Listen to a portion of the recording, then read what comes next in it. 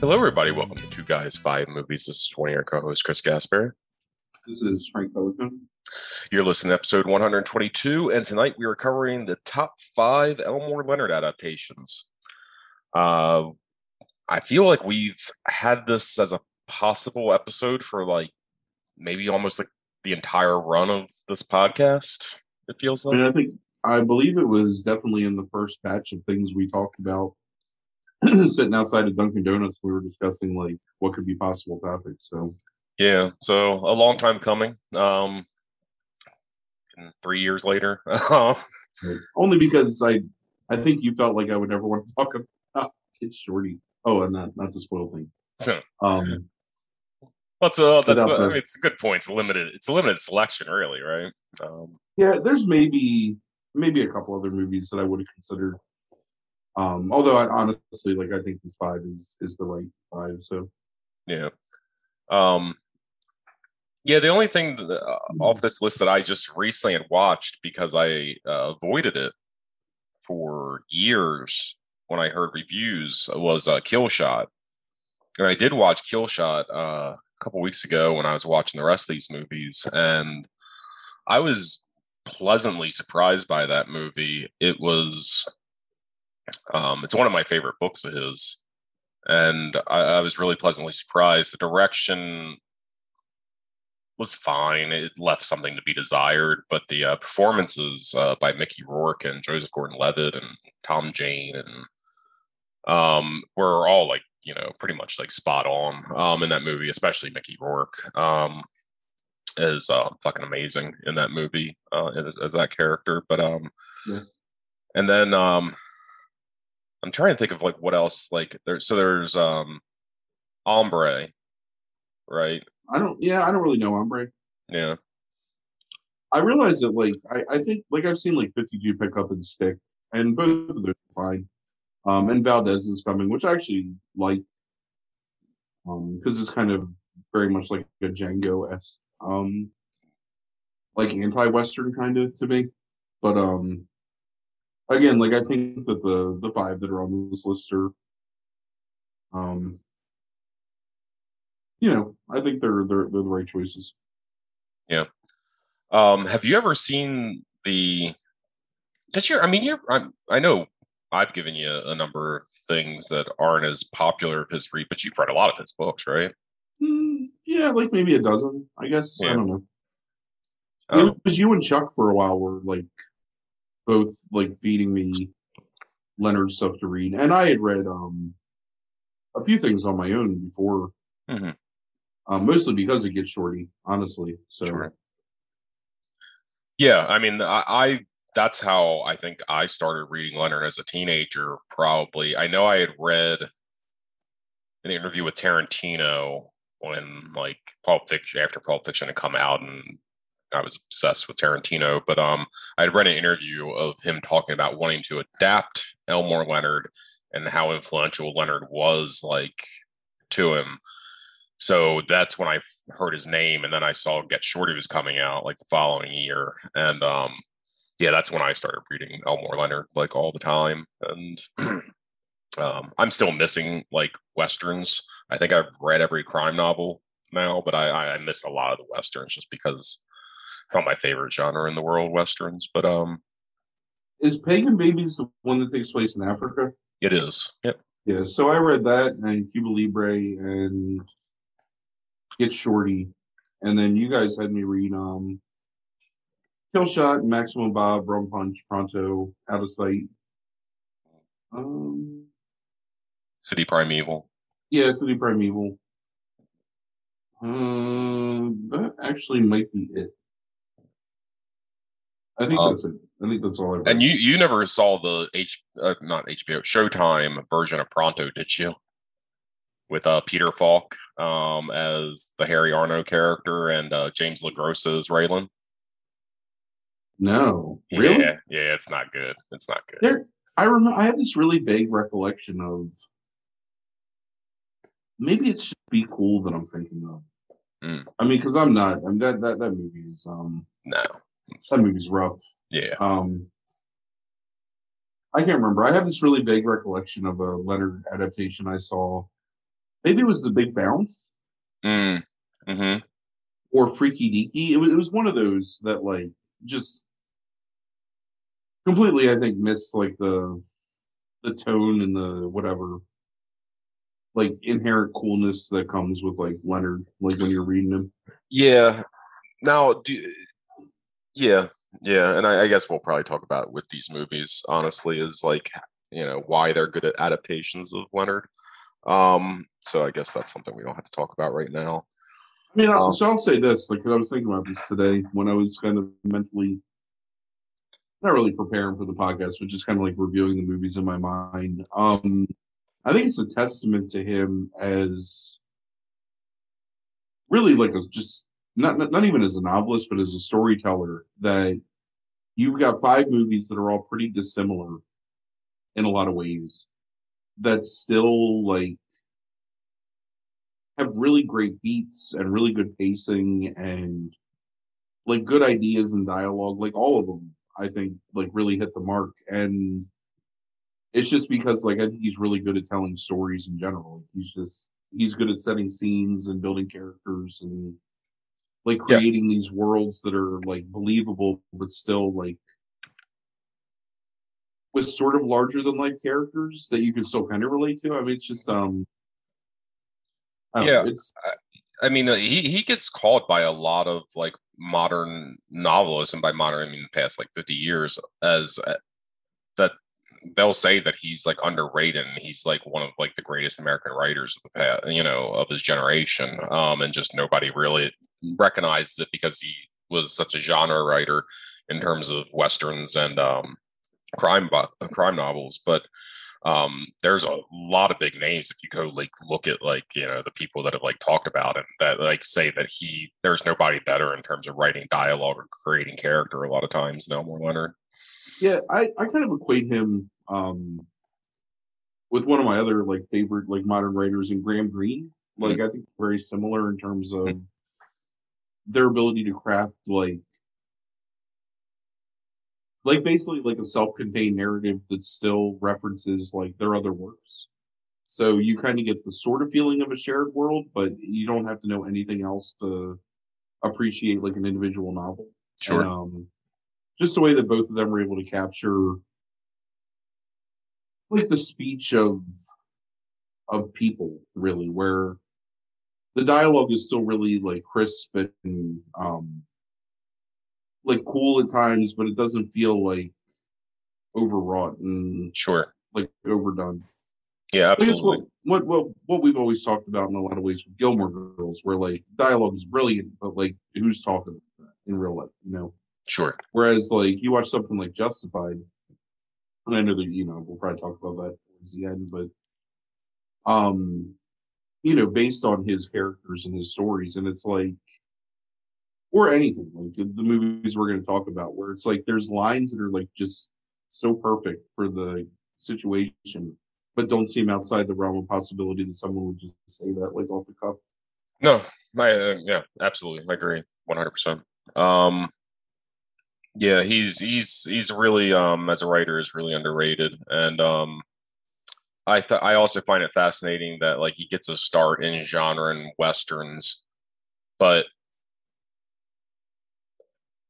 that spirit never really leaves him. Like even in his crime novels and his crime stories, like there's still that kind of vague wisp of the Western behind all of it. And I mean, if nobody's seen a lot of the Elmore Leonard movies, I mean, just if you've seen Justified, it's like it's the most obvious one to probably point to, and it's kind Right. of seeing the Western still there.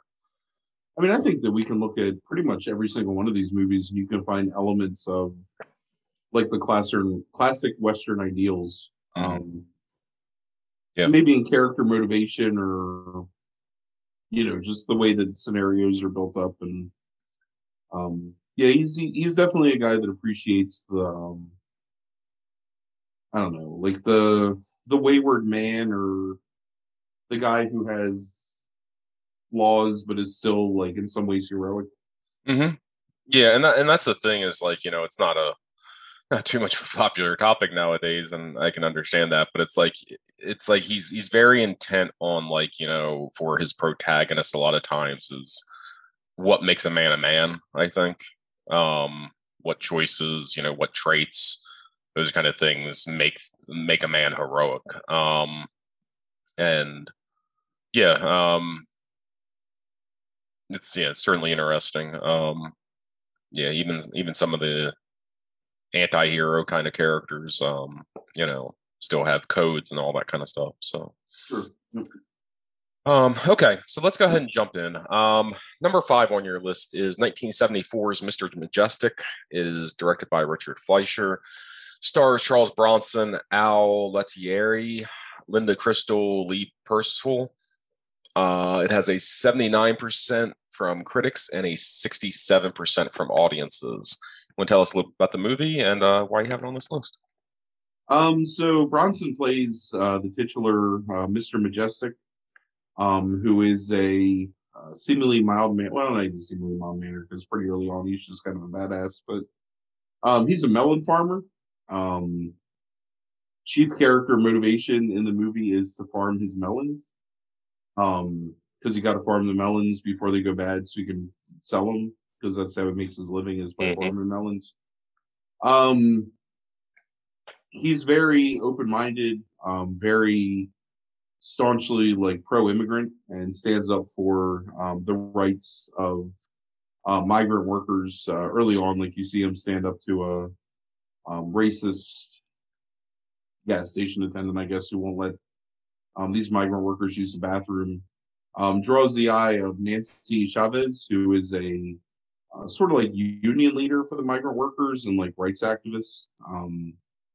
So him and his best friend who lives on his farm, they gather up all these workers and they're going to go farm the melons.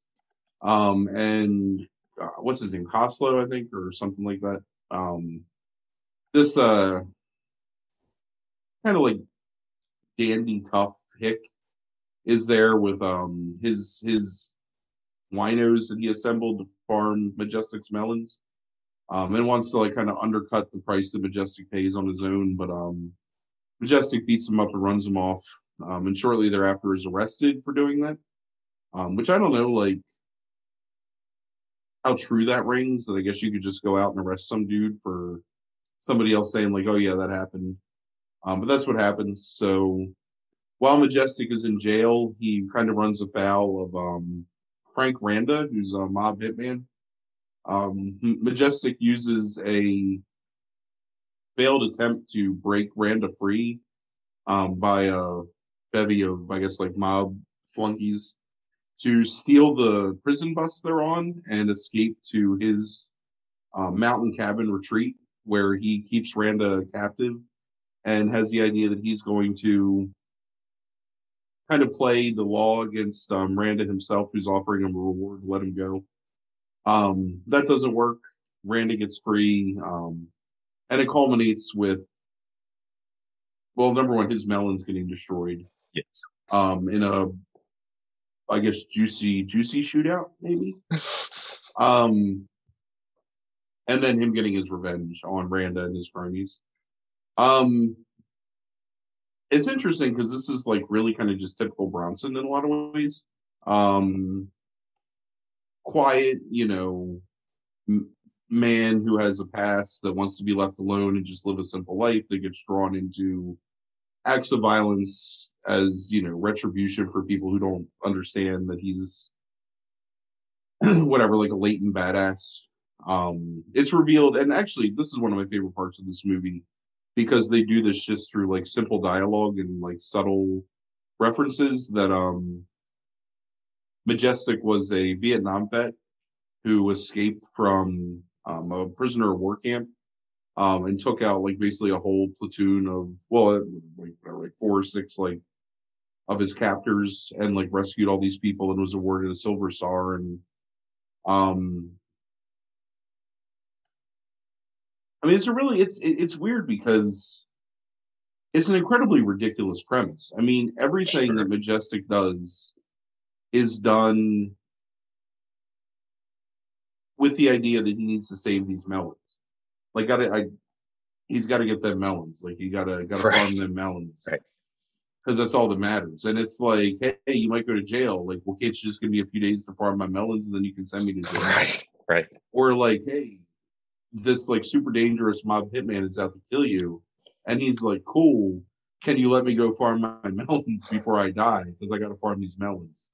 Uh, I so when I was watching this movie, this is the last one of these movies that I watched, and I watched it last night, maybe I guess.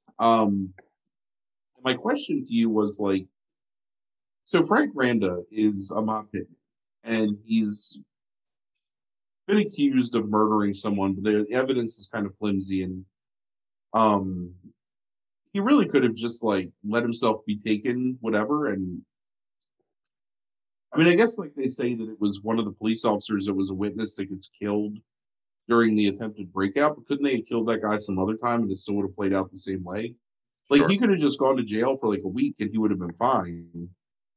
But instead, all this nonsense happens, and it's a really cool scene. It's kind of like low rent Southern Heat in a lot of ways because they have this shootout in the street where they're like behind cars and the cops and the flunkies are shooting at each other. But I mean, like Randa's whole thing is like, look, I just want to get away. Like, just uncuff me. I'm not going to do anything to you. I'm like, just let me go. And like the whole time, his whole motivation is like, first of all, to get away, and then after Majestic like betrays him, it's I got to kill this fucking melon farmer. And he's surrounded by idiots like at every Mhm. turn. All he wants to do is kill this melon farmer. And every he's it's a really funny performance, and I think it's purposefully funny at times in some ways, in like a kind of ironic way, because the dude's just like, no, like we need to go kill this melon farmer, you idiot. Like all I need you to do is tell me where this melon farmer, and everybody around him is just a dope. Yes. And he's consistently like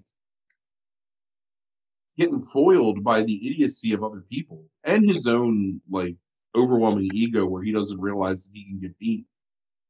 Which is also one of the better parts of the movie when at the end of the movie he realizes that his flunkies are gone, his girlfriend's gone, he sacrifices like his best friend or right hand man or whatever just to try and like draw Majestic out because Majestic has him like it's kind of like Commando in a lot of ways where Majestic just has him trapped in this house and he's sort of coming in to get him.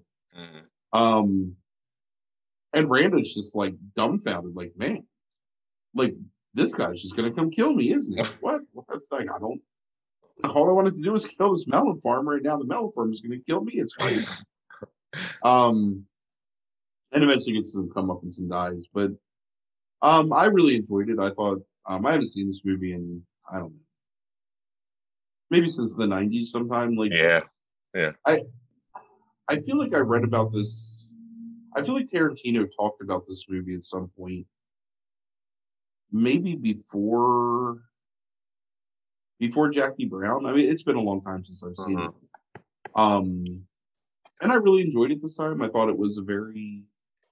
It's nothing like spectacular or like mind blowing or revolutionary, but it's solid performances with really good action sequences and a good script.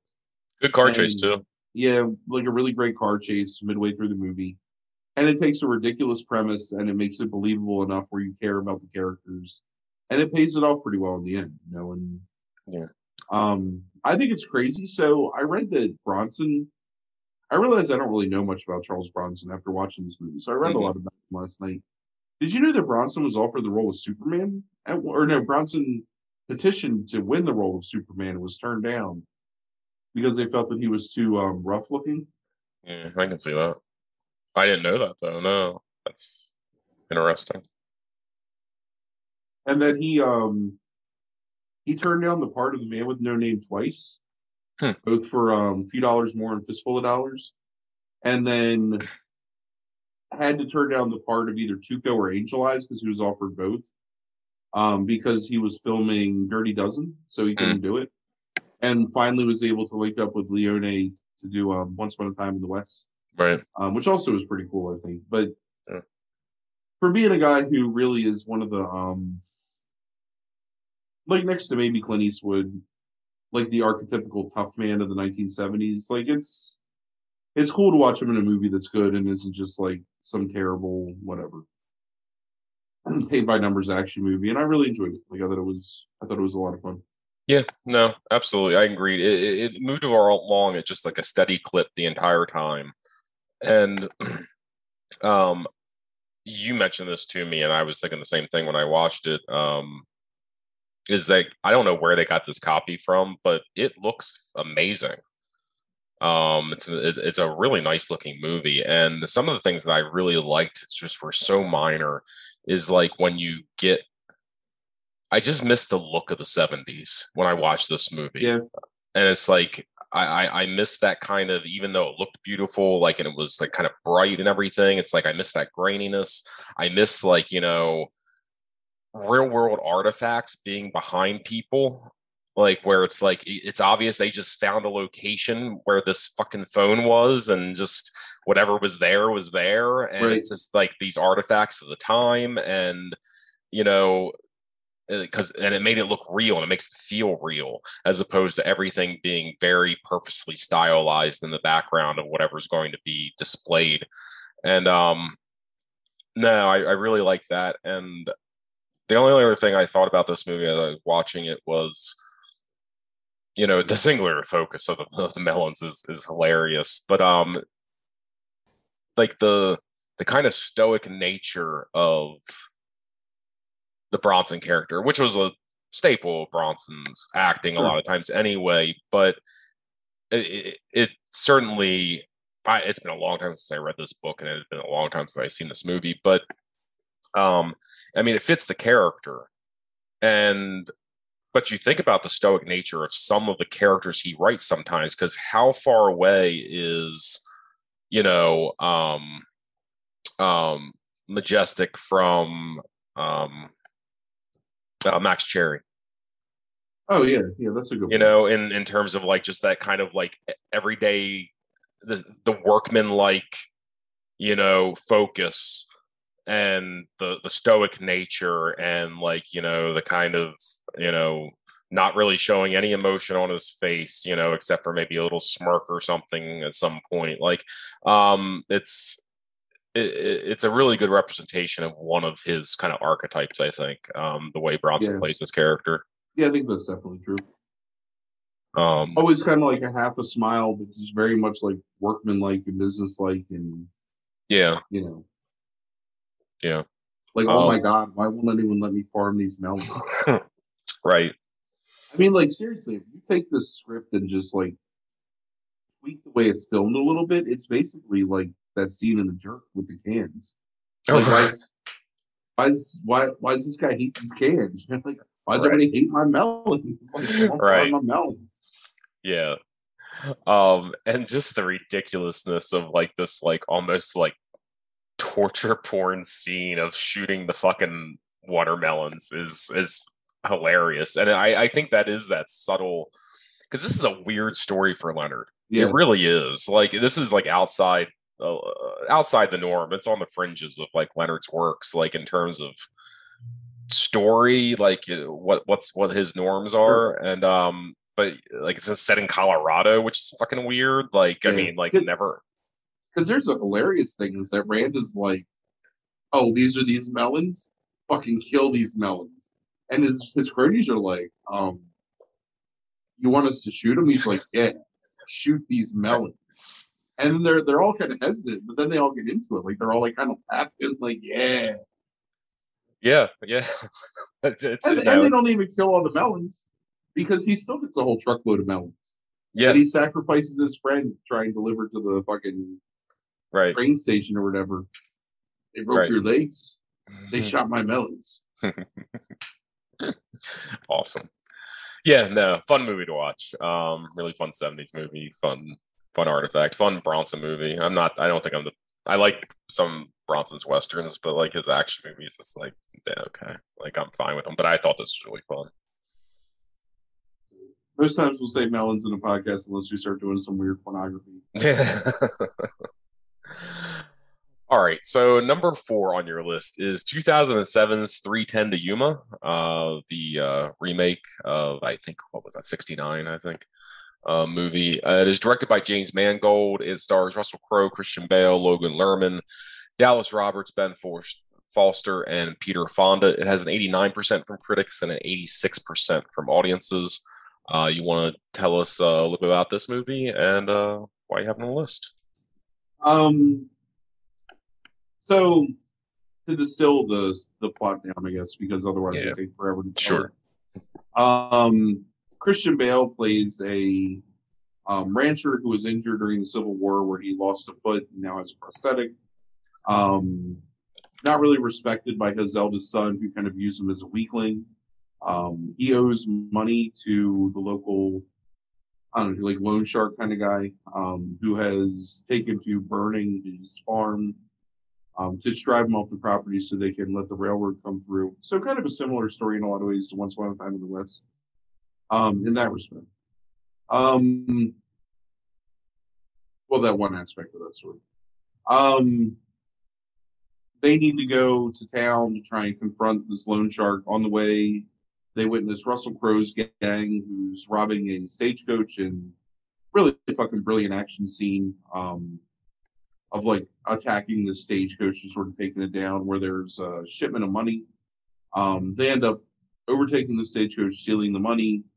Um, they realize that Bale has seen them do it. So they take his horses and leave him, basically him and his sons to live, but take his horses away so he can't go and tell anybody. Bale ends up saving a Pinkerton, played by Peter Fonda, that is shown through the opening sequence, has like a pretty intimate knowledge of Russell Crowe's character. This ends up bringing them all back to town together, where Crowe gets captured because of his insistence on having sex with this woman that he knew like previously. And he's shown to both be like good-hearted and somewhat noble, almost like Robin Hood, but also like vainly egotistical in a lot of ways, and like so sure of his own prowess that he feels like he can't be touched. So he gets taken captive, and it's worked out that Christian Bale, for money, um, for a $200 bounty, like take him along with the henchman of the loan shark, the Pinkerton, and the man who's like the in charge of the railroad money, which is what they were stealing from, are going to take them across the desert to Yuma to catch the 310 train. Or I'm sorry, take them to not Desolation, Contention. Contention, which is a town where there's a train station. Brilliant They're name. going to put him on the 310 train to Yuma Prison, where Russell Crowe will be in prison for his crime, or hung for his crimes. So that's the opening, like that's the setup of the story. And then there's this really like brilliant, like tense, well, what would you say, like 30-minute sequence where they're moving across the desert at night in order to make sure they get to their destination in time. Where Crowe overpowers them once and then is captured again, and then sort of is given his freedom to help fight off these Apaches that are attacking him, and escapes and then is captured again. And it's just this thing where slowly, um, maybe not respect, but there's like a begrudging admiration between him and Christian Bale's character. Um, they finally get to Contention. Russell Crowe's gang comes to town to break him free. They offer, is it $1,000 or $250 to each person? Yeah. Whoever helps them kill the Christian Bale character and free Russell Crowe. In the end, Crowe realizes that the reason that Bale is sort of doing what he's doing is not just for the money, but also to gain the respect of his son. So Russell Crowe starts to help Bale kind of get him to the train, because I think, I mean, he knows that he can escape anyway. And the movie ends on a really kind of like down note where Bale is shot, dying, because Crowe has tried to stop his gang from killing Christian Bale, but they kill him anyway. And Russell Crowe just like in kind of like one fell swoop, just like kills every single member of his gang, like this gang of supposed like, kind of like bad men, like lawless men, dangerous like gunslingers, and just like mows them all down. And then willingly gets on the train so that Christian Bale sacrifices in vain, and he's the one that brought him in, and it can kind of bring his son that measure of respect for his father. So Really brilliant performances like across the board. I think. I mean, the two principals that Christian Bale is just kind of Christian Bale. I think in a lot of ways. Agreed. It's weird because for somebody that I think was considered maybe one of the best actors of our generation, you sort of find that Christian Bale just kind of plays himself a lot, or he's playing like the same dude. Um, as Yeah. opposed to like there being a whole lot of nuance. I mean, he's just kind of a flat character here. Um, not to say that it's a bad performance, but it's really overshadowed a lot by a brilliant performance by Russell Crowe. Yeah. Um, and then really like fantastic supporting performances. The guy that played Kimi on Lost. I knew you were going to get your boy Kevin Durand in there. Right, that's my man. Uh, Small but pretty effective performance as the thug. mm-hmm. Peter Fonda, another like kind of short but really like memorable performance as Pinkerton. Alan Tudyk does a really great performance as the town doctor that's brought along to make sure that like nothing happens to Crow. Even the kid that plays Bale's son, I can't remember that the young Logan the actor's Lerman. name. Mm-hmm. Just a really great like memorable performance. It really captures the feeling of like a classic western while still feeling modern in the same way that I think that stuff that we like Bone Tomahawk and the True Grit remake, both are really effective at that. Mm-hmm.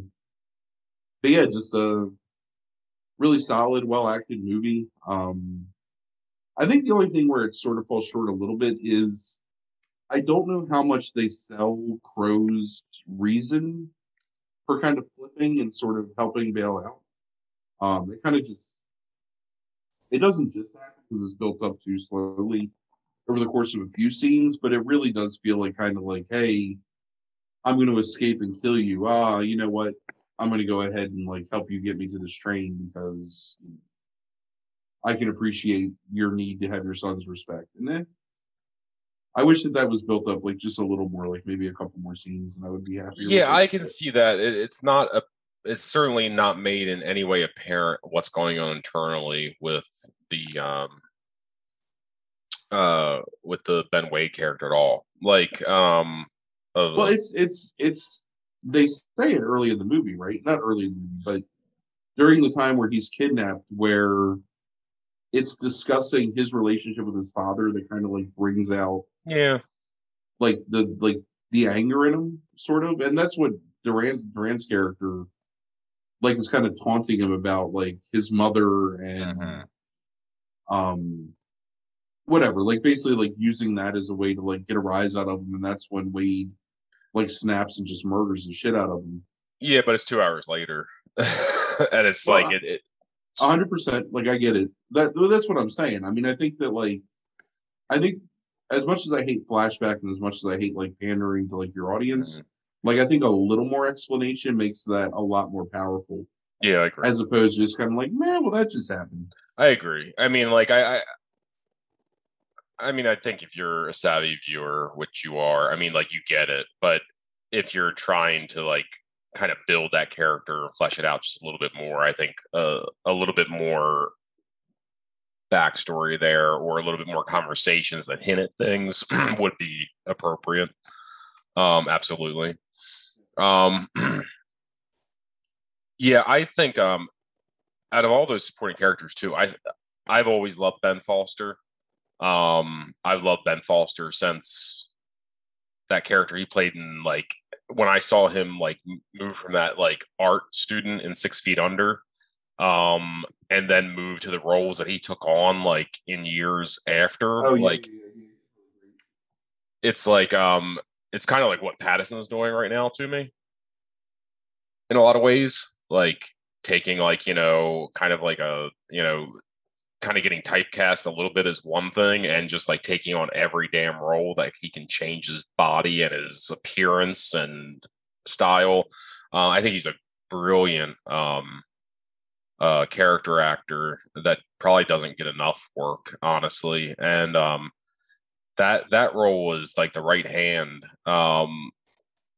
where he's like a fucking mad dog who's like so loyal to its master, like to the point where it's like he stops at nothing, and like it's such a good classic like build up to that Yep. ending where it's like he's there, like it's like you understand all the character motivations to a large degree, you know, I mean, like, but it's like that ending where it's like, you know, almost like master and pupil, like the master has changed the way that he wants to do things, the pupil is still going based off of like the master's, like, you know, original intent. It's such like just like a tragic ending. And And what? so And in a lot of ways, it's like, what good is the mad dog if the master can't control him? You know what I right, mean? right. Like they're only it's only he's only as useful as long as he's like doing what what Crow wants him to do, and then it's interesting because it's like there's a nobility to Crow. You know, it kind of reminds me of uh the bad guys in the Proposition. Do you remember mm-hmm. those Yep. where there's a nobility and Sure. a certain level of like civilized class, like starkly juxtaposed against somebody that's an absolute cold-blooded murderer Mm-hmm. and has no qualms with like taking a life to further his own ends. Yeah. Yeah. So Do you remember what was on your modern westerns list? it was a Proposition. It was Yeah. True Grit. It Yeah. was Bone Tomahawk, Right. Unforgiven. Unforgiven, right? Uh, was it the Like, Magnificent Seven remake? no, we haven't talked about that. That's a good I movie. I only watched in the past year, so What was the fifth movie? I can't remember. No, I didn't look up. I was just asking if you could remember off the top of your head, because but I was just wondering because I was thinking about that. I would say out of all those Oh, it movies, was Tombstone. Duh. oh, Tombstone, right? Yeah, right. Right. I mean, I would say out of those movies that probably in terms of what I like out of westerns, and I'm not a huge western fan, but it's like what I like out of westerns. I think The Proposition is probably my favorite out of those. Yeah, it's a great movie. And but I want to say that this might, like, the experience of watching this, I was really into this movie, and I was surprised how much I was into it. And I want to say this might be my favorite modern western that I've That's watched. interesting. Um, I mean, I think that if we redo the modern western list, because I think we talked about this movie during that podcast. And I think you asked me about it. mhm, It had been a really long time since I'd seen it at that point. yeah. I think this probably replaces Unforgiven on that list. Hmm, Um, interesting. I still love all four of those other movies. Like I don't know. I think True Grit is amazing. Like I love the look of it. I think The Proposition is one of the more brilliant, like stark revenge movies. And like seriously, Guy Pearce is just amazing in that movie. Sure. Um, to me, Bone Tomahawk is my favorite movie on that Hmm, list because I love fucking Bone Tomahawk, and I'm always gonna have a soft spot for Tombstone. yeah. I think those are some great performances in that Yeah. movie. But yeah, Yeah. it actually speaks to why I love westerns so much, and not to like completely derail this podcast, but I love the fact that you can like westerns can contain like multitudes of ideas and be about so many different things. And I think people dismiss them a lot of times because it feels like, oh, well, it's just like, dusty men on the dusty trails with like cowboy hats and six shooters. But there's so much like philosophy and poetry and human pathos that can exist like in the world of a Western because it's basically a blank canvas that a good like creator can make about anything Sure. and everything in a lot of ways. And Sure. all set against like the stark, and I keep using the word stark, like all set against the like almost unforgiving backdrop of like the desert in most sense. Yeah. I think the good westerns are some of the highest storytelling that you can get.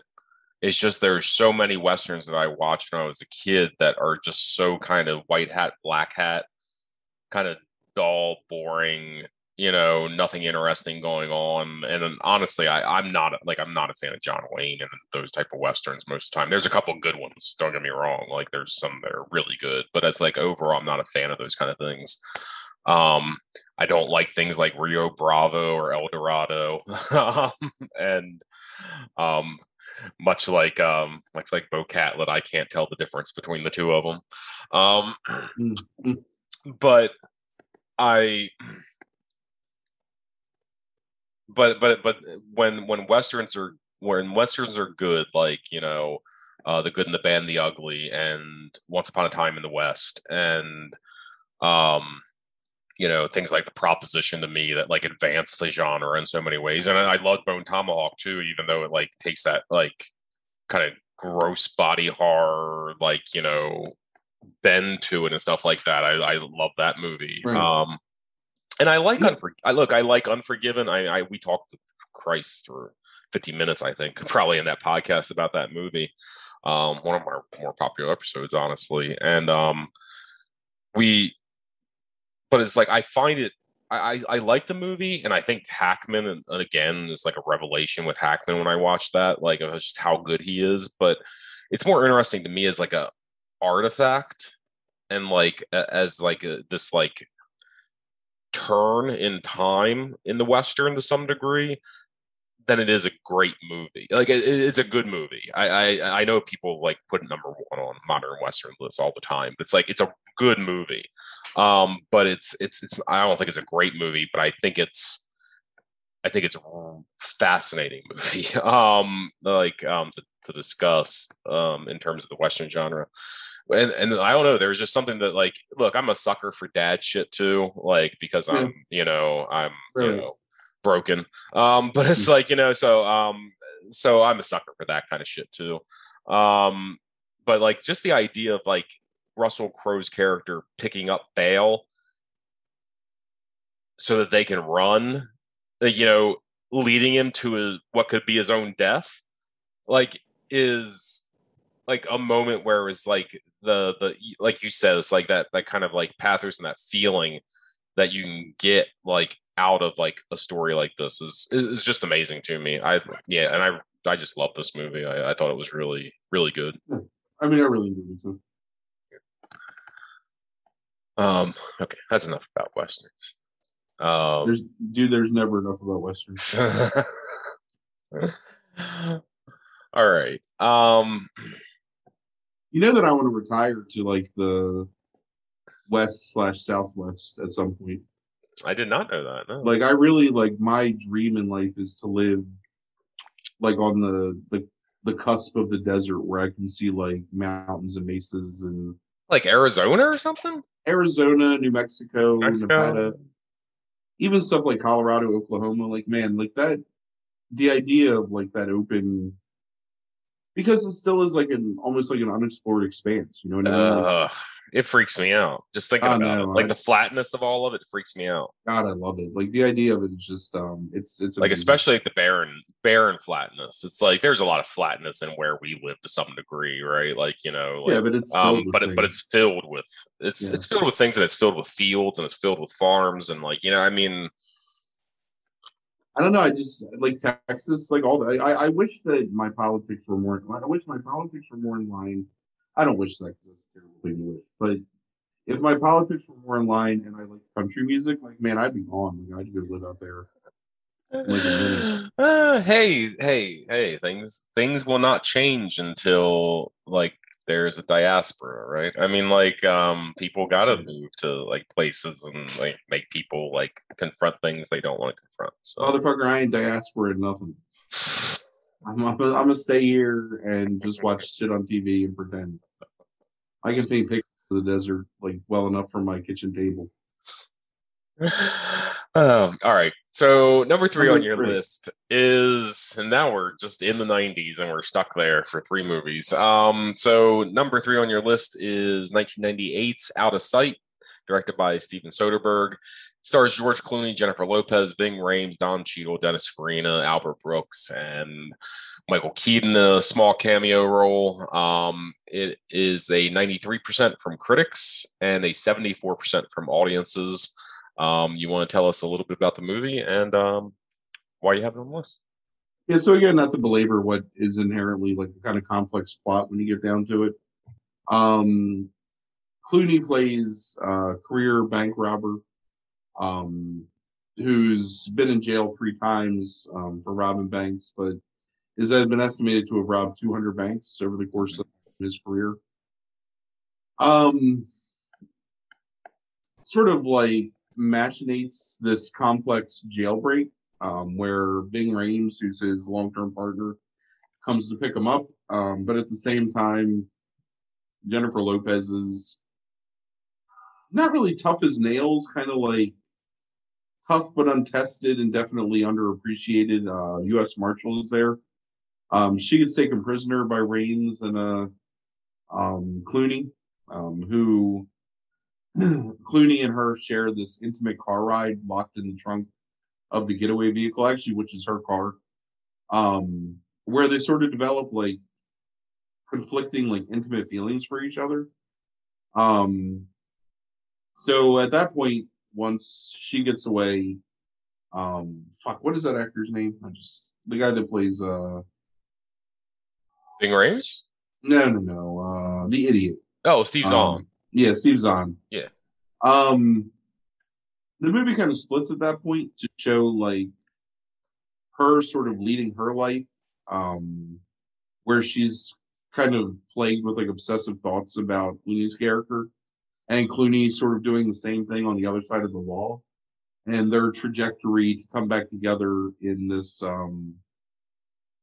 planned heist that ultimately involves robbing Albert Brooks, who's a millionaire, like investment banker or like some sort of like venture capitalist, of $5 million in diamonds. Don Cheadle, who's a ex-boxer turned criminal, gets roped in, and his gang, along with Zahn and Rames and Clooney, culminates in a really well executed like cat and mouse sequence inside the mansion of Brooks, which ends up in the death of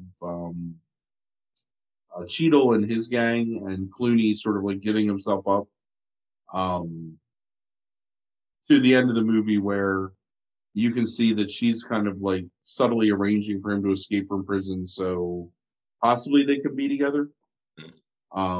Super oversimplification, but I think that there's the way the story's told, there's a lot of subtle like plot points that sort of like overlap and build on top of each other to build the overall like fabric of this movie, I guess.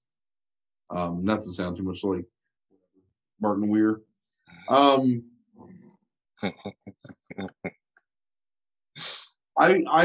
We'll just see how many get shorty references we can layer into the rest of this podcast. No, there's at least one. All right. I loved this movie when I saw it. Yeah. And thought it was one of my favorite movies of that year. Loved Lopez in it, loved Clooney in it. I think that their on-screen romantic chemistry is almost unparalleled in like modern film. Like I can't think of, like for me, maybe Christian Slater and Patricia Arquette in True Romance is a close like parallel to this. It's hard because like there's not a lot of really great romances in like modern like, genre right. film. Sure. But like this is like absolutely amazing. The way that really like Clooney at his like sort of like middle-aged best at this point. I gotta bless you. Oh my goodness. No. It's naughty in here. That sort of like gruff hangdog, but still charming bedroom eye, like really kind of the combination of like Sinatra and I don't even know, like maybe like a like young Martin Sheen kind of is the way that he sort of carries Is it? himself because he's got I mean, that is like, there any doubt after this of why he cast him as Danny Ocean a couple oh years right, later? no, You know, 100%, I mean, and just like the absolute brilliance of that whole like he's a crooner, but he's also this criminal. It's just it's an amazing. look for Clooney, it's the perfect combination of his original acting style, which I always like was always that way, like him staring at the floor until he looked up at you, and what he eventually became. Right. You know, it's the heartthrob. It's the heartthrob with the piercing eyes looking up at you, like, you know, after smirking while he stared at his feet, mixed with, you know, the kind of things you got in all those movies that he did afterwards. Like, Yeah, not to wax like too poetic about this, but there's maybe my favorite scene in this entire movie is when Lopez is at this hotel bar in mm, Detroit, like overlooking the city, and these three kind of like not necessarily like assholes, but these three semi-drunk, like overconfident salesmen are coming up and trying to hit on her. And Clooney just comes up and like sits down in his tailored suit with his white shirt, and it's just like everything else in that entire scene melts away, and it's just two yes, people like absolutely in perfect connection with each other. And it for being, you know, whatever a fictional movie, like it feels so real to like watch that interaction. And yes, it's definitely, in my opinion, the best scene in the movie. So I agree. here's my complaints about this movie, and it's not even complaints. It's just watching it in 2021. This is what I see. That's hard to unsee. So Soderbergh is like he does the quick like statico cuts way too Mm-hmm. much, where it's like you can tell that he's either filmed one scene and edited it to seem like multiple cuts or filmed multiple takes of the same scene, and it's just like quickly cutting between the best portions of each of those takes. But it's so fucking like 1995, and it just feels very weird to say something from the mid 90s is antiquated, but it feels like really antiquated now. Like that's just not the way people film movies anymore. Um, and I feel like it's maybe it's just him as a director, um, which is entirely possible because I'm not the biggest Steven Soderbergh fan. I like him okay, but like enough of his stuff I find to be I don't know, just kind of grating. Right. In I particular, can see Trap, that. like a really Yeah, good example. sure. Even like Aaron Brockovich, like it's just Right. I feel like he becomes too in love with his own cleverness in what he's doing behind the camera and how he's editing the movie and looping in like soundtrack and stuff as opposed to just letting a scene play out. Like Right. letting he's got I mean this is we've talked about this now a number of times over the past few weeks, but look at how and we're going to talk about it over the next three movies too, or the next two movies after this. Like look how phenomenal this fucking cast is. Yeah. Like this is Yeah. I mean, Mr. Majestic is the outlier on this list because you have four movies that just are Well, here's the people that I didn't mention, right? Was Steve Zahn, right? yep, Louis Guzman, Isaiah Washington, Nancy Allen, Catherine Keener, Viola Davis, Paul Cadrone, um, like, and Samuel L. Jackson also has an uncredited right. role along with Michael Keaton. It's like it's crazy. It's crazy. Yeah, so the fact that they get Keaton to Yeah. reprise his Jackie Brown role Yeah. to just basically be like an absolute like scumbag goof. But like Yes. not even a scumbag, just like he's a scumbag because you know backstory, but not because I mean he's the same guy. He's just Right. like this Right. Yeah. absolutely earnest, like completely self-unaware, And selfish. like almost like Yeah. jock who's Right. like Yep. what's the line? Do you have a shirt that says undercover? Like it's such a good line. He's wearing a t-shirt that says FBI. It's Uh-huh. fucking brilliant. Uh-huh. And delivered like with absolute like perfect timing by one of the more underrated, I think, comedic character actors um of the past like 20 years in Dennis Farina. Yeah. But Yeah, like every beat of this movie from an acting standpoint is perfect. It's just again, there's like little things that he does that feel very much, and I don't know if this is gonna make any sense, but it's like I'm watching a Cheryl Crow video sometimes. Mm, It's how I feel about that movie. Like, let me get some overexposed, like washed out, you know, blurry edge visuals with like this slow burn slide guitar sax fucking soundtrack and some quick cuts to show somebody in like internal turmoil. And I think that the performances all are good enough where you didn't need to do that shit. Like I think that again, it's like masturbation for its own sake. You know what I mean? Like, and I guess that's what masturbation is, but it's something you didn't need to do. Like the movie stands on its own without like those extra gymnastics or whatever. right. But and those are very minor quibbles because it is absolutely like I think an essential like viewing in terms of modern noir. Yeah. Um and on par with like some of the greatest like on-screen couples ever.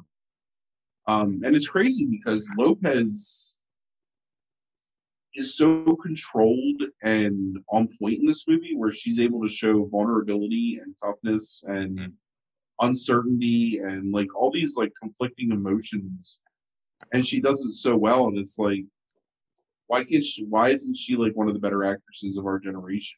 Sure. And instead she's making fucking like Made in Manhattan or Julie, or you know what I mean? Like, Yeah. Bad agent has to be. yeah, or just bad decisions on her own part. Like Maybe. things Maybe. like, Maybe. Could yeah, be. just really, really, really great movie, really enjoyable. Yeah. I don't think this is a word that I've like ever used in life. Certainly not on the podcast, and I will never probably use again on the podcast. But it's like because like I don't like things like it's like when movies have sex scenes and stuff like that. It's like I understand what sex is, like like I don't need to like see the sex scene in order to like understand. And like Soderbergh has like enough like instinct that you don't need to see much, Oh, right, at right, right. all in Yeah, this. And it's like, and to me, and this, it makes that relationship even more like sensual that he has the restraint to not show you too much. Um, and it actually makes it like, yeah, more sensual, sexier, like that. Like you right, just see like little glimpses of the beginnings of it. And then you see the aftermath where they have to deal with the repercussions, right. which is the core of what that relationship is. Like, And that's the brilliant part about it is because the majority the vast majority of that scene is spent with the two of them playfully undressing for each other mm-hmm. and just sort of being like goofy and like letting go of any kind of Right. whatever grasp of reality they have, where one of Mm-hmm. them is the marshal and one of them is a like wanted bank robber, and just they're just two people, and it's really well done. And I mean,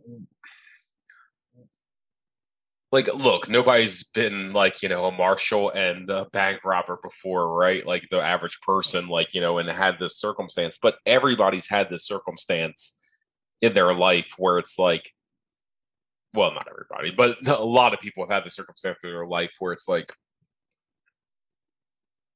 there's this other person that you're attracted to. You don't even know why. It's probably not the best idea in the world, but there's just something there. And I think this movie, like nails that aspect of things so perfectly, maybe even more so than the crime part of it. like Agreed. Yeah, like go ahead, son. no, I'm agreeing with you. I think that's right. Yeah, and I think that's the core of the story. And yeah, I mean, I think Clooney is charming. He's like a throwback to a different time in this movie. I think Lopez is the best performance I've ever seen her give.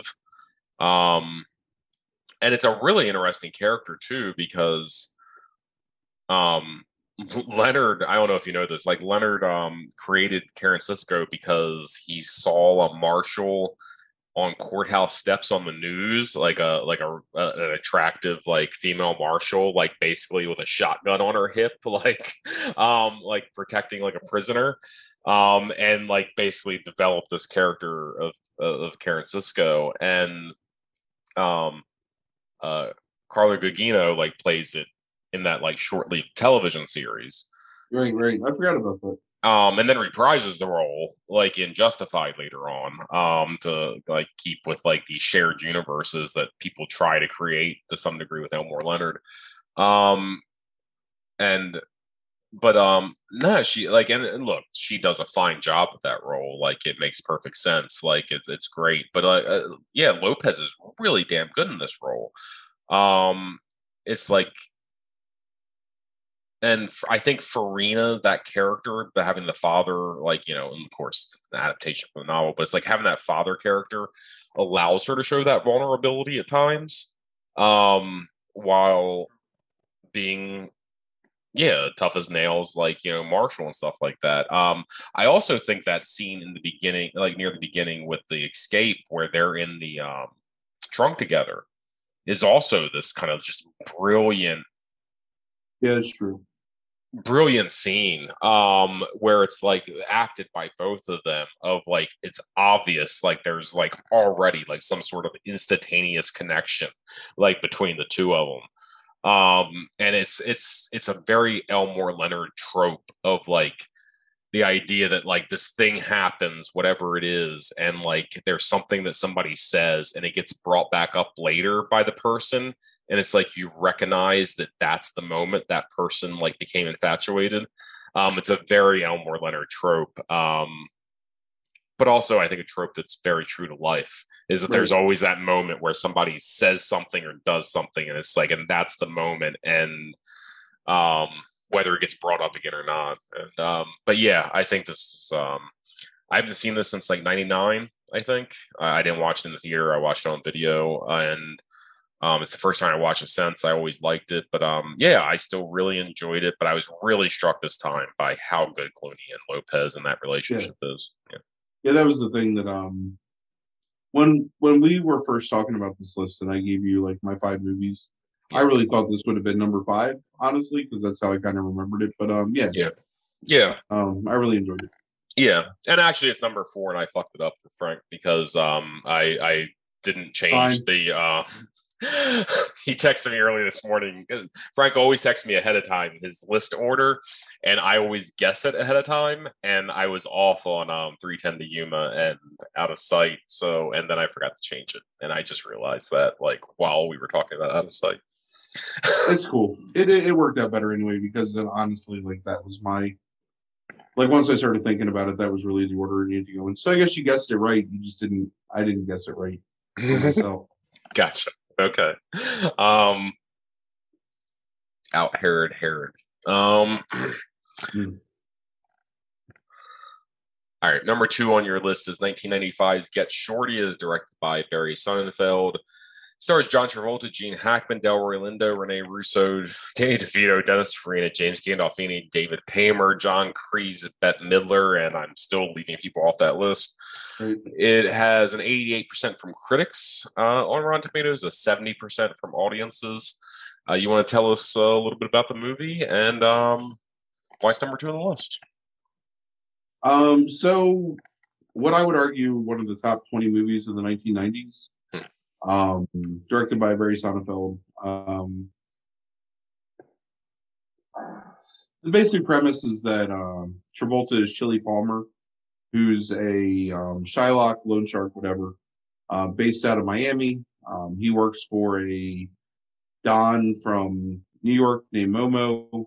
Runs afoul of a similar like lackey, Jimmy Cap. Is that right? That's the name of the Jimmy Cap is the mobster that runs yeah, the Miami. Bones Yeah, that works Ray for. Bones worker. Yeah, Jimmy Cap. So Travolta punches Ray Bones in the face because Bones steals his jacket and then shoots him across the forehead, like breaking his nose and scarring his forehead. So runs afoul of him.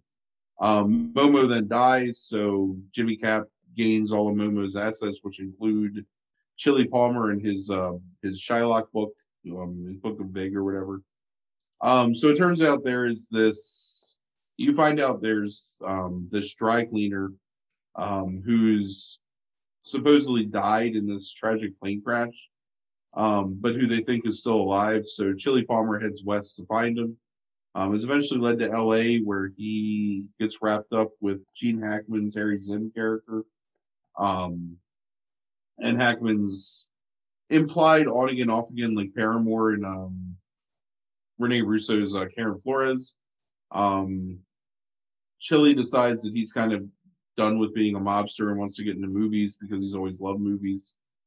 Which is actually maybe the thing I love the most about his character is just his exuberance at film and like the films that he loves. A whole lot of shit happens, but it turns out that Zim owes money to these very minor mobsters who are also uh, a limo rental service owners in Bo Catlett and shit. What is his partner's name?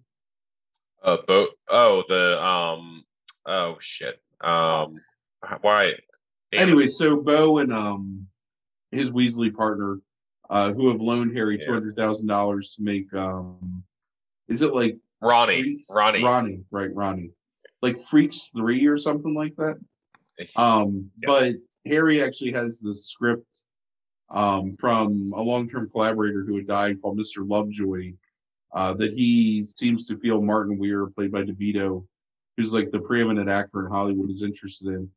So all of these things come together with sort of Chili kind of slowly controlling like the machinations of everything to get what he wants, and basically everybody conspiring to fuck it up like around him. In the end,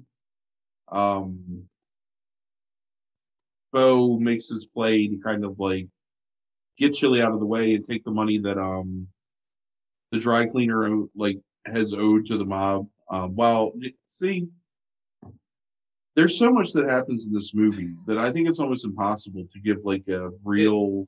Here's what I find fascinating, Frank, as you're describing this is like you're describing it and like trying to give like a synopsis, but it's like there's so many little details that even in your mind like stand out that are probably not particularly important, but they're so fucking memorable. Like that you're referencing things like they're in fact that you remember about Freaks, right. Mr. Lovejoy and all these other things. It's like they're so damn memorable that it's like you can't help yourself. And whole plot lines with characters like Bette Midler's widow of the guy that wrote Mr. Lovejoy that's trying to seduce Harry while still kind of fucking out of like getting the script, and Chili's in with Martin Weir, the Danny DeVito character, because he used to sort of protect Danny DeVito's current paramour, who's a rock star, because he was the only guy at Momo's that didn't try and fuck her. I mean, there's like, like every scene of this movie has something in it that both propels the individual scene forward and informs like the rest of the movie. Yes. So when you first said 70% from audiences, I was like, man, like, how is that possible? Like, this movie is so fucking good. But I guess I get it, because you really have to care about watching this movie to really understand everything that's happening in this movie. Number one, I summarized the audience because it was so low. Plot is too cluttered and hard to follow is my summary. Yep. But the thing is like every single thing, number one, everything ties up. Yes. And everything brilliantly wraps into the other things that are around it. Mm-hmm. Where if you're paying attention throughout the whole movie, it's just this amazing, like, whole cloth tapestry of just these weird little individual scenes that make this amazing, like, single narrative. I mean, you got like Gandolfini in an early role. Well, not early, but like pre-Sopranos role is Bear, who's the muscle-bound enforcer for Bo and Ronnie, who's the next stuntman. And again, like it's Travolta's and very good single father. Right. Yeah, very, very devoted single father. I think the way that like I described it to you the other night is like watching this is like watching a grown-up Danny Zuko in the way that Travolta carries himself in this, where there's still this like bravado but like youthful enthusiasm mixed with this kind of like early onset world weariness that he's really trying to like push off of himself.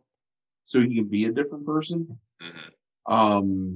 Because he doesn't want to be like the hardened gangster. He doesn't want to like collect money for somebody else anymore. He wants to be in movies and make money for himself, like doing the thing that he loves, and just the interactions with the other characters and the way that everybody plays off each other. And I mean, you listed that laundry list of fucking people that are in this movie that are just small scenes, small roles, but all very amazing. Yeah. And like so many memorable scenes, like friggin' oh my god, they say the fucking smog is the reason you have such beautiful fucking sunset. Ray Bones is one of the greatest supporting villains of all time. Fuck you, fuckball. Hey, that's I know how you feel about Keitel, but that Keitel cameo is hilarious because it's the perfect use for Harvey Keitel, which is 30 seconds and miming someone else. That's fine. Right. You're not going to say that next week, but okay. What is next week? Next top five crime films of the 70s. It's a good performance, man. Yeah. Not as good as Fingers. But any motherfucking way. He was good in that. Fingers. Right. So God damn it. Yeah, I love Get Shorty. I think Get Shorty used to be my litmus test for other human beings as to whether or not I wanted to be friends with those people. I think I told you, like, I took like 3 women on dates to see this movie. What? That day, I don't think you ever told me this. Tell me this. Yeah. Did anyone pass? Rebecca liked it, so I guess she would sort of pass. Okay. It was the same thing with fucking Boogie Nights and Rebecca. Like, I was like, oh, if she likes Boogie Nights, like she's the one. So, and she did. And People versus Julia Flint. So I guess like pornography is the. Anyway, yeah, like I would always want to see how people reacted to it because to me it was like I fell in love with this movie the first time I saw it, and then saw it multiple times in the theater. And back then that was just like a thing that like we would do as my friends and I would always see movies multiple times. But I've probably seen Get Shorty 10, 12 times in my life and have never not watched it in its entirety and have never not enjoyed it. Right. It's just, I think if you can call something like,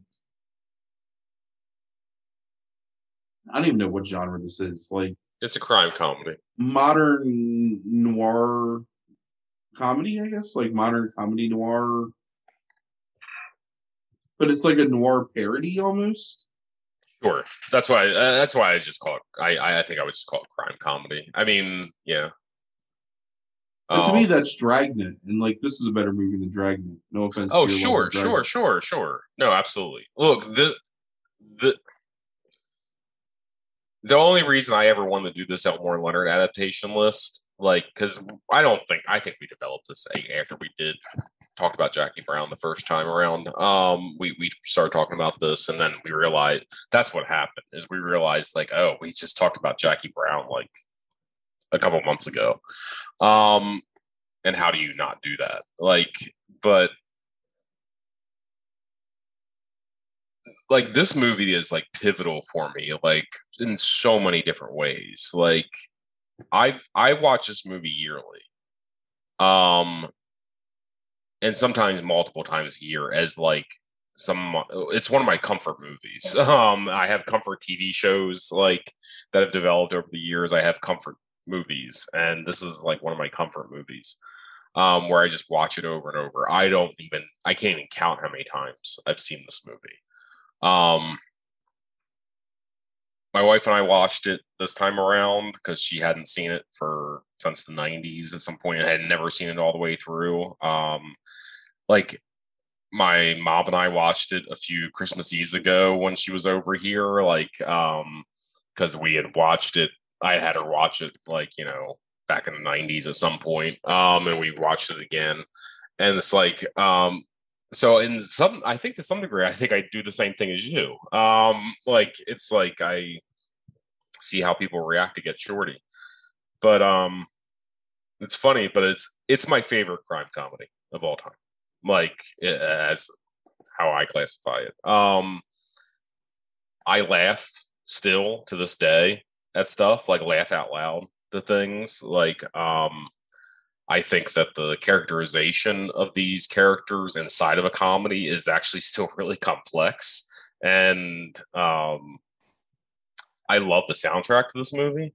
John Laurie does like the original composition, like, you know, that people that know movies like know him from Down by Law, or what's the other one that he that Strangers in Paradise, is that right?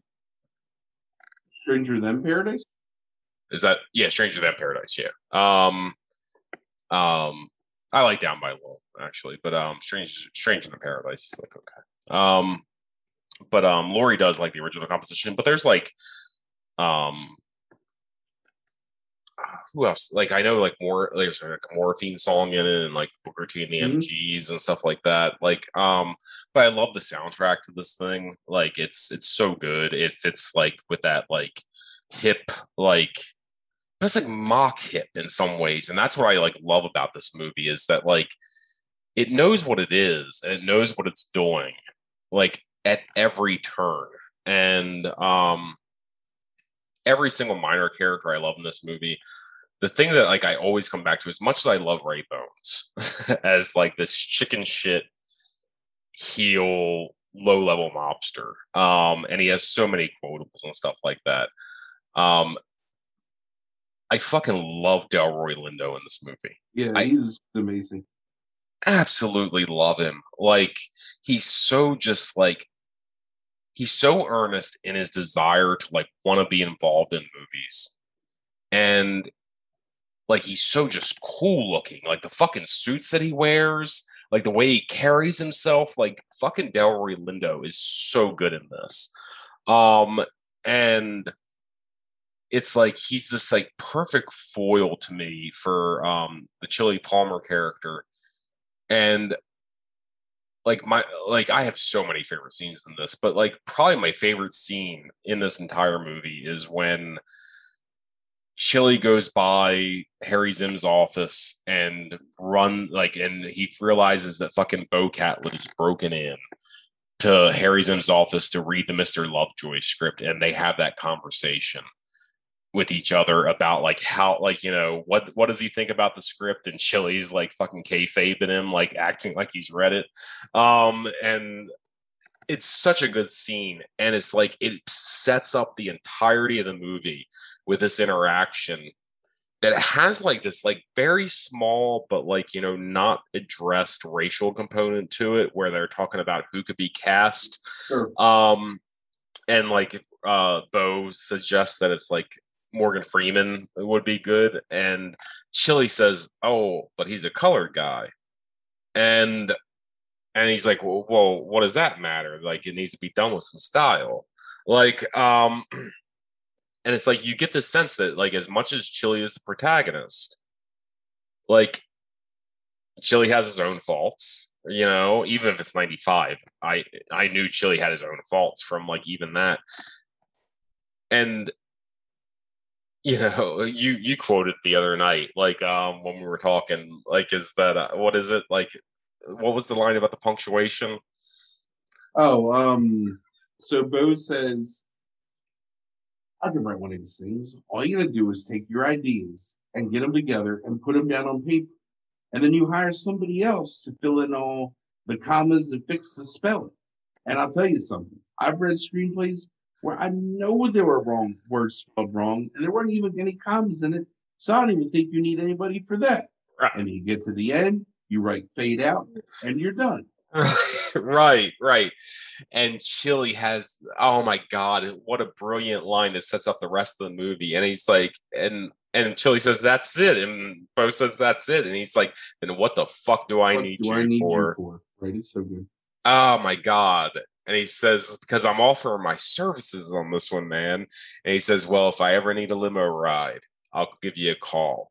it is like this just complete, utter dismissal of this guy in what fucking 30 syllables, like, and it sets up that divide of like these like of Bo Catlett hating this guy so much and sets up the rest of the movie. And it's almost brilliant because I think it happens like basically like 25 to 30 minutes into like this, hour and 40-minute movie. It's like almost like perfectly crafted from a scripting standpoint too, if you're into like screenplays and stuff like that. Yeah, I love the Delroy Lindo character. I love all the performances. And Ray Bones. Fucking Ray Bones. Yeah, fucking Ray Barboni. I'm Ray Barboni from Miami. And Who are you? I'm the guy that's telling you how it is. Oh my God. Because you mentioned that the other night. It has to be like one of your favorite. You said it was one of your favorite things is like Harry Collin. Again, like Harry's trying to pretend that he's Chili Palmer because that's just what he does. Yes. He apes the things that he sees. And so he calls Ray Bones and tries to like get big with him. Like he tries to break bad. But Bones is just amused because he's like, what the fuck is this? Like, I don't know this dude. And Harry like hangs up the phone and Gene Hackman just nails it. Because he kind of stares at the phone and then he sort of looks around like he's almost like waking up from a daydream. And then just reaches up and gently like rubs his hand on his bald head, like into his like receding hairline. Like it's just kind of like, what did I do? And it's so perfectly executed. It is, and this is the thing with again. This is another Hackman movie now. Like, so it's like I think he's one behind your dude, but always will be. So, but this is Hackman in a comedy role, right? And it's like Hackman nails it, and it's probably my second favorite scene in that movie is when Ray Bones comes to visit Harry's Inn, and Harry is like trying to like be like Chili and fucks with the blinds to put sun in his face, but ends up putting them down. And then finally, like after like trying to sell him on investing in the movies, tells him like, Ray, look at me. Look at you. This is exactly what I needed right now. A little bit of exercise. And Ray beats the shit out of him. Yeah, as he beats the shit out of him. Right. After he beats the shit out of him, then he has his fucking foot on Harry's face. Like, don't you puke on my shoes, Harry. That's after Ronnie comes in and he shoots Ronnie. Yes. You must be one of those quick draw artists. Mm-hmm. Your gun tucked all far down in your waist like that. Oh my God, this is it's so good. Yes. It's so much fun, so enjoyable. Yes. And it has that. And it's weird as we're getting ready to go talk about the first movie to me is that it has the hipness that Elmore Leonard has in his novels. This movie, sure, yep, agreed. But it has the comedic hipness to it, and it's the thing that's missing from Be Cool. Like Be Cool is not a great sequel as a book, and it's a terrible sequel as a movie. Exactly. But it's like it has that comedic hipness to all of it. Like scenes where where Chili is kayfabing everything, where he's putting on an act, and like when he's getting into character, right? Like Chili is the dude in like the fucking boxer shorts and the t-shirt getting up and sleeping with Karen and marking out over the fact that he thinks it's fucking he hears the TV and it's El Dorado. Like that's who that dude is. And he puts on an act all the other time. So it's like when he has to walk up those steps in the restaurant, the time where he throws Bear down the steps, it's like you see him shift his face and his body language so that he can do that fucking Saturday Night Live strut like up the steps, like moving his shoulders up and down, and the camera moves with him. It's like there's a hipness to the entire thing, but it's a knowing hipness. And it's so fucking brilliant. Like what Sonnenfeld is able to accomplish, with this movie. But there's also as we move into, and look, number one on the list here, it's going to be this one of the few times we talk about a movie twice. Is number one on the list here is Jackie Brown, from '97, directed by Tarantino, stars Pam Grier, Robert Forster, Samuel Jackson, De Niro, Bridget Fonda, Michael Keaton. 87%, 85%. But it's like Tarantino takes that hipness in this movie, and does it in this kind of like more realistic way. Even though there's comedy in it, it's much more realistic, dire consequences way, I think, and still has the same coolness factor to all of it that Get Shorty has, but Get Shorty's doing it in this comedic way, where Jackie Brown's doing it in this like much more like heist noir way. Yep, agreed. So, I don't know how you want to do this. Like, we've talked about this movie before. I don't know if you need to give a recap necessarily, considering we've talked about this before. If you want to, that's fine. Or I don't know if you just want to talk about this movie. Jackie Brown? Yeah. Yeah. No, I just mean, do you want to give a recap or not, Frank? Considering. I mean, I feel like we talked about it a lot during the Tarantino. We did there, and and it was on your top 5 movies on the '90s list. This is the third time technically we talked about it. So just brief recap. You know, it's a heist movie involving sort of like a mid-level drug runner, gun runner, in California, trying to move his money from Mexico up to the United States through a series of mules. One of whom is Jackie Brown, who's this aging stewardess who flies for, what's it called?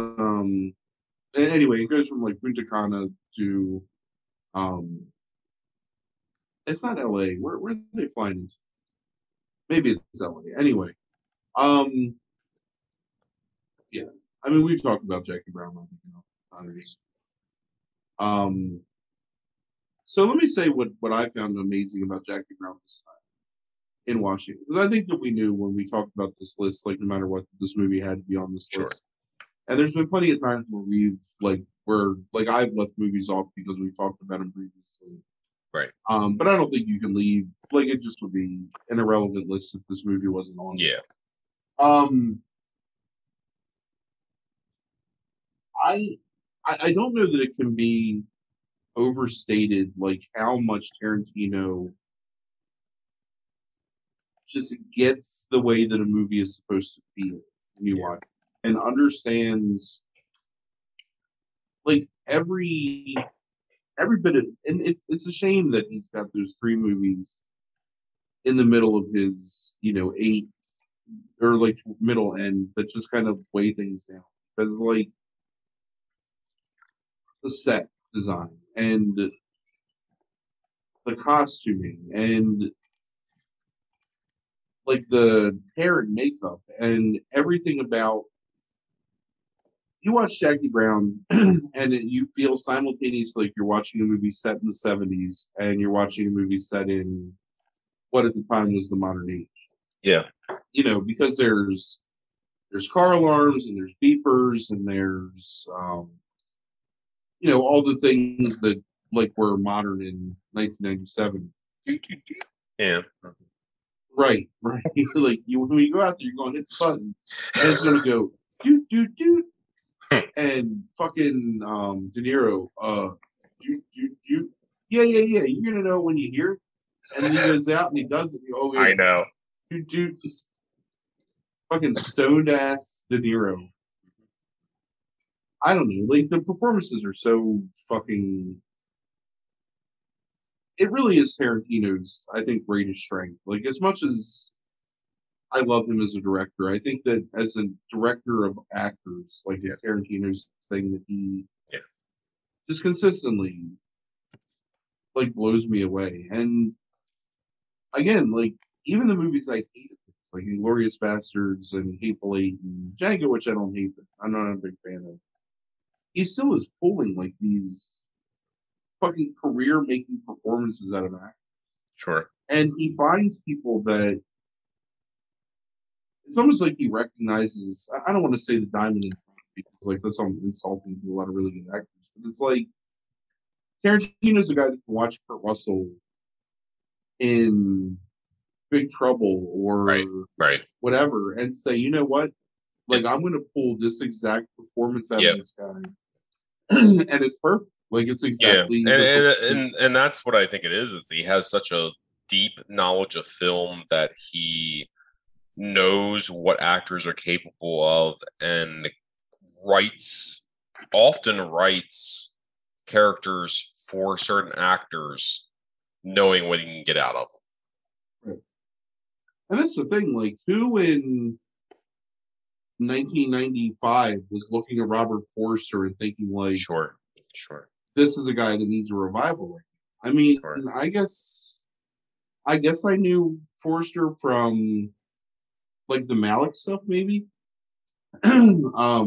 But I didn't really know Robert Forster. I mean, he was just like whatever. And then his performance in this movie is just so restrained and sort of sad, but also really cool. And it's like, man, it's just so good. It, It's a fantastic movie.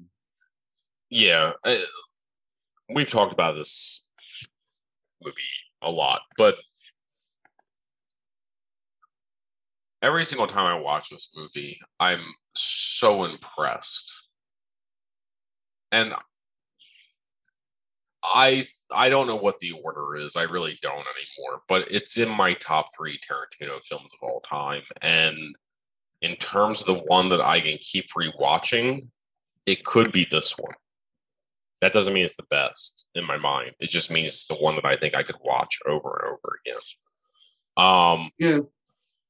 And I think a lot of it, yes, does come down to the performances. Like again, this like, for this crime writer, this Western writer, this love story, like this that like is bubbling under the surface of this movie between a character like Jackie Brown and Max Cherry is so powerful. And the way again, like I was watching this time, I was thinking like the way that like Tarantino decides to tell this story and how it's like he gets Leonard to some degree. It's almost like, an out of sight, like I was saying about like, them being in the trunk and there's this one thing that's recalled. It's like you don't find out until later that Max Cherry's decide to leave the bail bond business until basically the exact moment that he saw Jackie. Right. And it's like all the music in this movie largely, unless it's a scene that's supposed to be cool, like it's part of the heist, a lot of it is ambient music, right? It's like being played in a car or something along those lines. But that scene where he sees Jackie for the first time is not. It's an explanation of Max Cherry's quick infatuation with seeing Jackie for the first time. And I think it's the only time in the movie that happens. Is that like basically it's music being used to show a character's feeling because he is so stoic, he is so like emotionless on the surface, and it works perfectly like in this movie to show that, and like and the fact that this love story, and I was thinking about this too, about this love story in this thing, is that it ends in this ambiguous way where Max ends up at the end walking away, like after she leaves, into his office and crosses his arms and puts one of his hands up to his face. And I was always thinking, like, my whole life I've thought like about this movie. It's like this tragic thing, like where it's like, he's accepted that she's leaving and that they won't be together. But I realized like that's my own shit that I'm putting on it. Like it could be that he runs off to the airport. Like he's thinking because it's like he might run off to the airport after. Like, Agreed. Yeah, I mean they want to leave it open ended enough where it's more about like you. I think yeah, maybe not deciding because I don't think Tarantino cares right, right, about what you think, but yeah, it's at least like leaving it to you. To kind of like come to that conclusion on your own and yeah.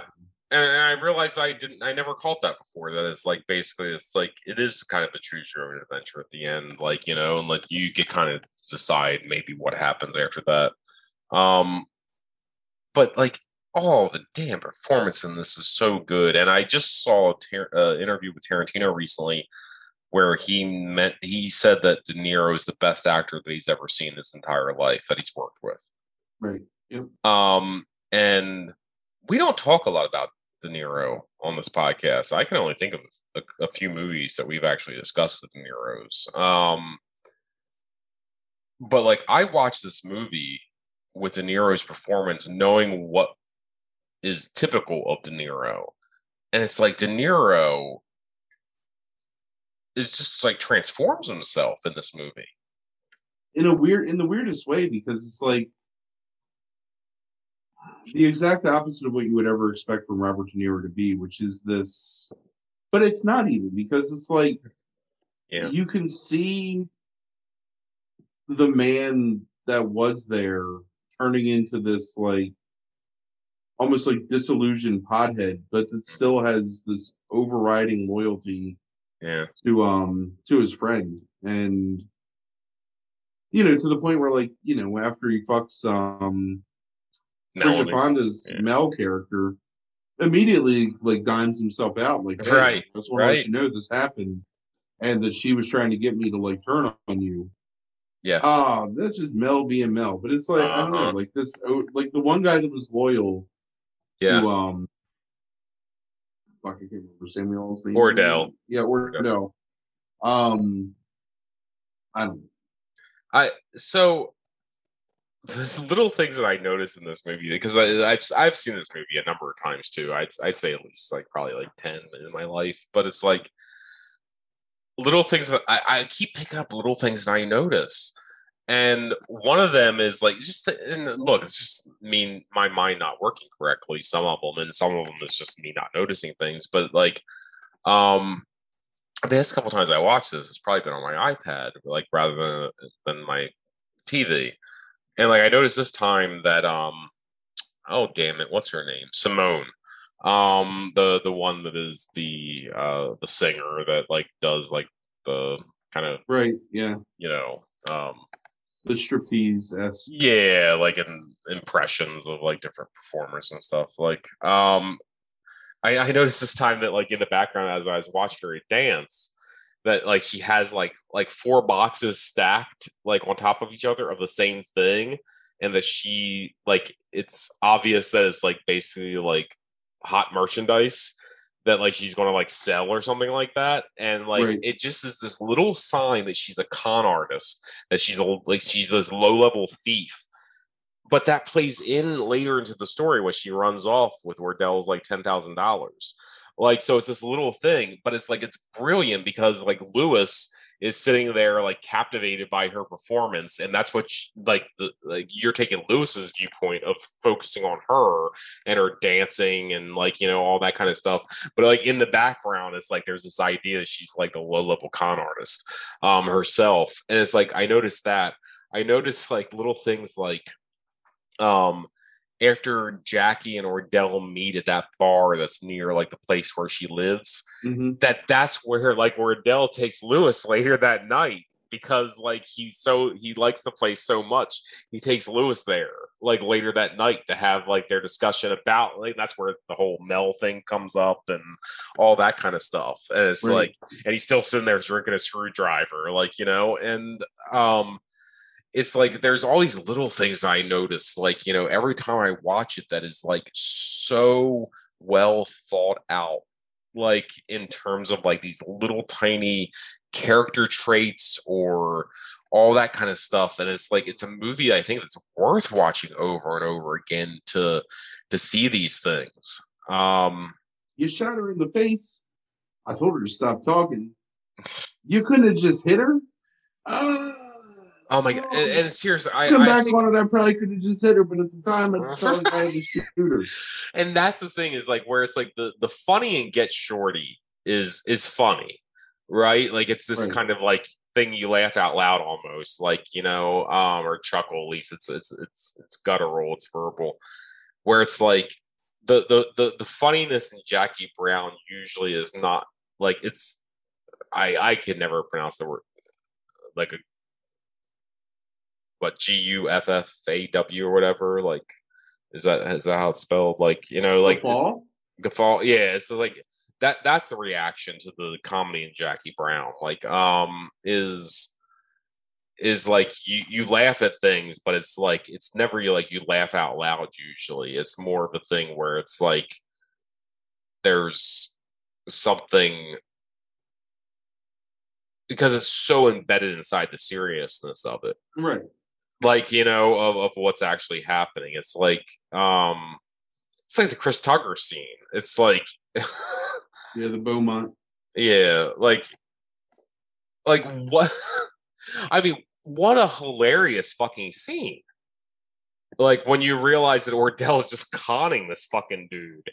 And that's all he does the entire movie. He's always conning Yeah. people. And it's like, but like that fucking shot, that damn shot of when he gets him to go into the trunk and then he Right. just drives around into that empty parking lot Right. with fucking Strawberry Letter 23 like blaring until it doesn't blare anymore because he's far enough away. And then the camera just pans over to the left into this empty like fucking dirt lot under construction and you start hearing it again and the engine turns off and you just hear Chris Tucker's voice go like motherfucker and just gunshots and then Ordell getting back in the car and then you hear that slight like reprisal of like Strawberry Letter 23 just like as he drives off again. It's like it's such a hilarious thing in such horrific fucking circumstances. Right. Yep. Exactly. And it is tonally, I think it might be one of Tarantino's greatest achievements, like in terms of a movie. Tonally. Like, not in terms of filmmaking, not in terms of acting, not tonally, I think he gets Elmore Leonard more than anybody has ever gotten Elmore Leonard. I think that's right. It's almost a shame that he couldn't film more adaptations of his stuff. Yeah, because he bought the rights to Rum Punch, Kill Shot, and Freaky Deaky all at the same time. I know. And he was initially either planning to do Kill Shot or Freaky Deaky. And have somebody else do Rum Punch. And then like he ended up deciding afterwards to do Rum Punch. And I'm pretty sure Bender, if I remember correctly from the credits, Bender I think produced Kill Shot when it was eventually made in the 2000s. Yeah, I think that's right.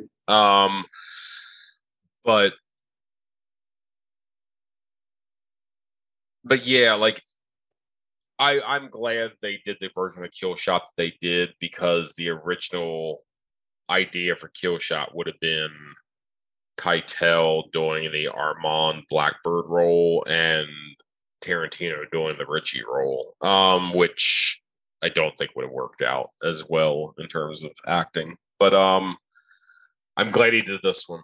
Like, yeah, agreed. Like, I'm glad he did this one. Yeah.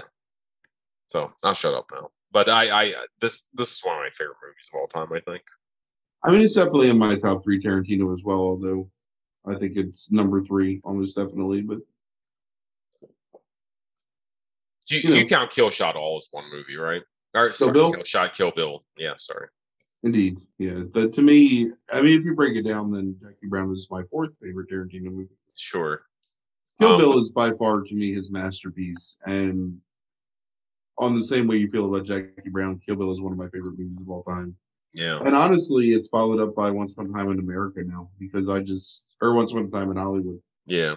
Because I just absolutely love that movie and everything about it. And how many times have you watched that? 3 times now? 4. 4. Okay. Because remember, we watched it in the theater, and then I watched it on a date in the theater. Gotcha. And I've watched it 2 times. Yeah. Okay. I've only watched it twice. And read the novelization. Oh, Hey, nice. How was? Look at you reading. I know. My first book this year. I know I've read a few books this year. But it's was the novelization good? Yeah, it's good. Yeah. I mean, it's hard to not be good because it's Tarantino adapted himself. I'd assume it's the same thing as reading like Mr. Majestic or whatever, Leonard like adapting his own screenplay. Tarantino absolutely knows all the minute beats to the story, and he tells it pretty effectively. So yeah, yeah. I think we're similar at this point in what our top 3 Tarantino movies are. I think I agree with you on those 3. I think I hold this in certain esteem because I remember reading this novel. I was in, not to turn this into like a podcast we did last night, but it's like I remember reading this book, Rum Punch, and like I remember the specific circumstance, and it's like when I was reading it, like what class I was in, and it's like I wasn't even in a class. It was service learning in high school, and we didn't have to go to our service learning. And I remember like having to sit in a classroom, like, and just basically have a free period. And I remember reading this fucking book, and I remember reading the fucking scene where Ordell shoots Lewis in that classroom on like this, like, science lab table, right. Like, and it's like I have such a deep connection to Leonard that it's like, from reading those books when I was young, that it's like to see it actually on screen is like something that was like so valuable to me. It was like so like just like out of this world that it's like I could see the exact things that happened in this thing that I read and I imagined, and somebody else was also imagining those things and did it in a specific way. And I think I hold, not only do I hold this in high esteem because of that, but also it's so underrated. It's like you look at people's lists of like, movies, and people so underrate this movie. Yeah. And I think there's a number of reasons for that, and I won't go into them, but it's like, I think, because you understand that Jackie Brown, Brown was not the last name of that character. I can't remember what it is, Jackie Steele or something like that was the name of the book. Oh yeah. Like the idea that he cast Pam Grier in this is, it is one of the ballsiest moves I think that Tarantino ever made, especially for so early in his career. Yeah. I mean, I love Pam Grier at this point in like my life because of whatever. You just knew who Pam Grier was, from like Coffee or Sure, but what year is that? For Tarantino, I mean, when this movie, like contemporaneously, this movie was out. Like I knew who she was, Sure, I'm just saying that it's like to change a white character, a white woman in a book to a black woman. Yeah.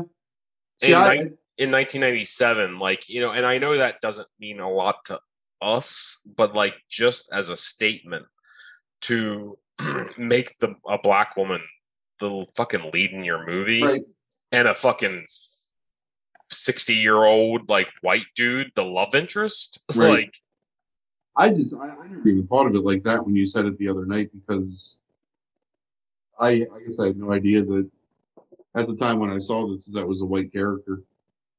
It's like it is. I like, I don't know. I don't know, but yeah, but I mean, yeah, to me it takes massive fucking balls, like, to do that. He's also, paying homage to Pam Grier. Absolutely, sure, but it's like, think about the clout that he had to have to do that. Right. You know, I mean, because we just talked about the Weinsteins last week on that horror episode. And it's like, think about the Weinsteins and think about like what we know about fucking Harvey Weinstein now. But it's like that, like Tarantino had the clout to sit there and tell them this is what I'm doing, and they just accepted it. Like, Right. um, crazy, crazy, Jimmy. But yeah, great fucking movie. I mean, you're probably right. I think when I think about it 5 years from now and I've seen Once Upon a Time in Hollywood more, I think you're probably right. Like, you know, that this is third, but yeah, like such a good damn movie. Agreed. Yep. Okay. That okay, just so the audience knows, is the equivalent of when you're in person with Frank and he takes his car keys out of his pocket and starts jingling them. And then I say, well, Yes. Thank you for listening, everybody. Have a good night. have a good night.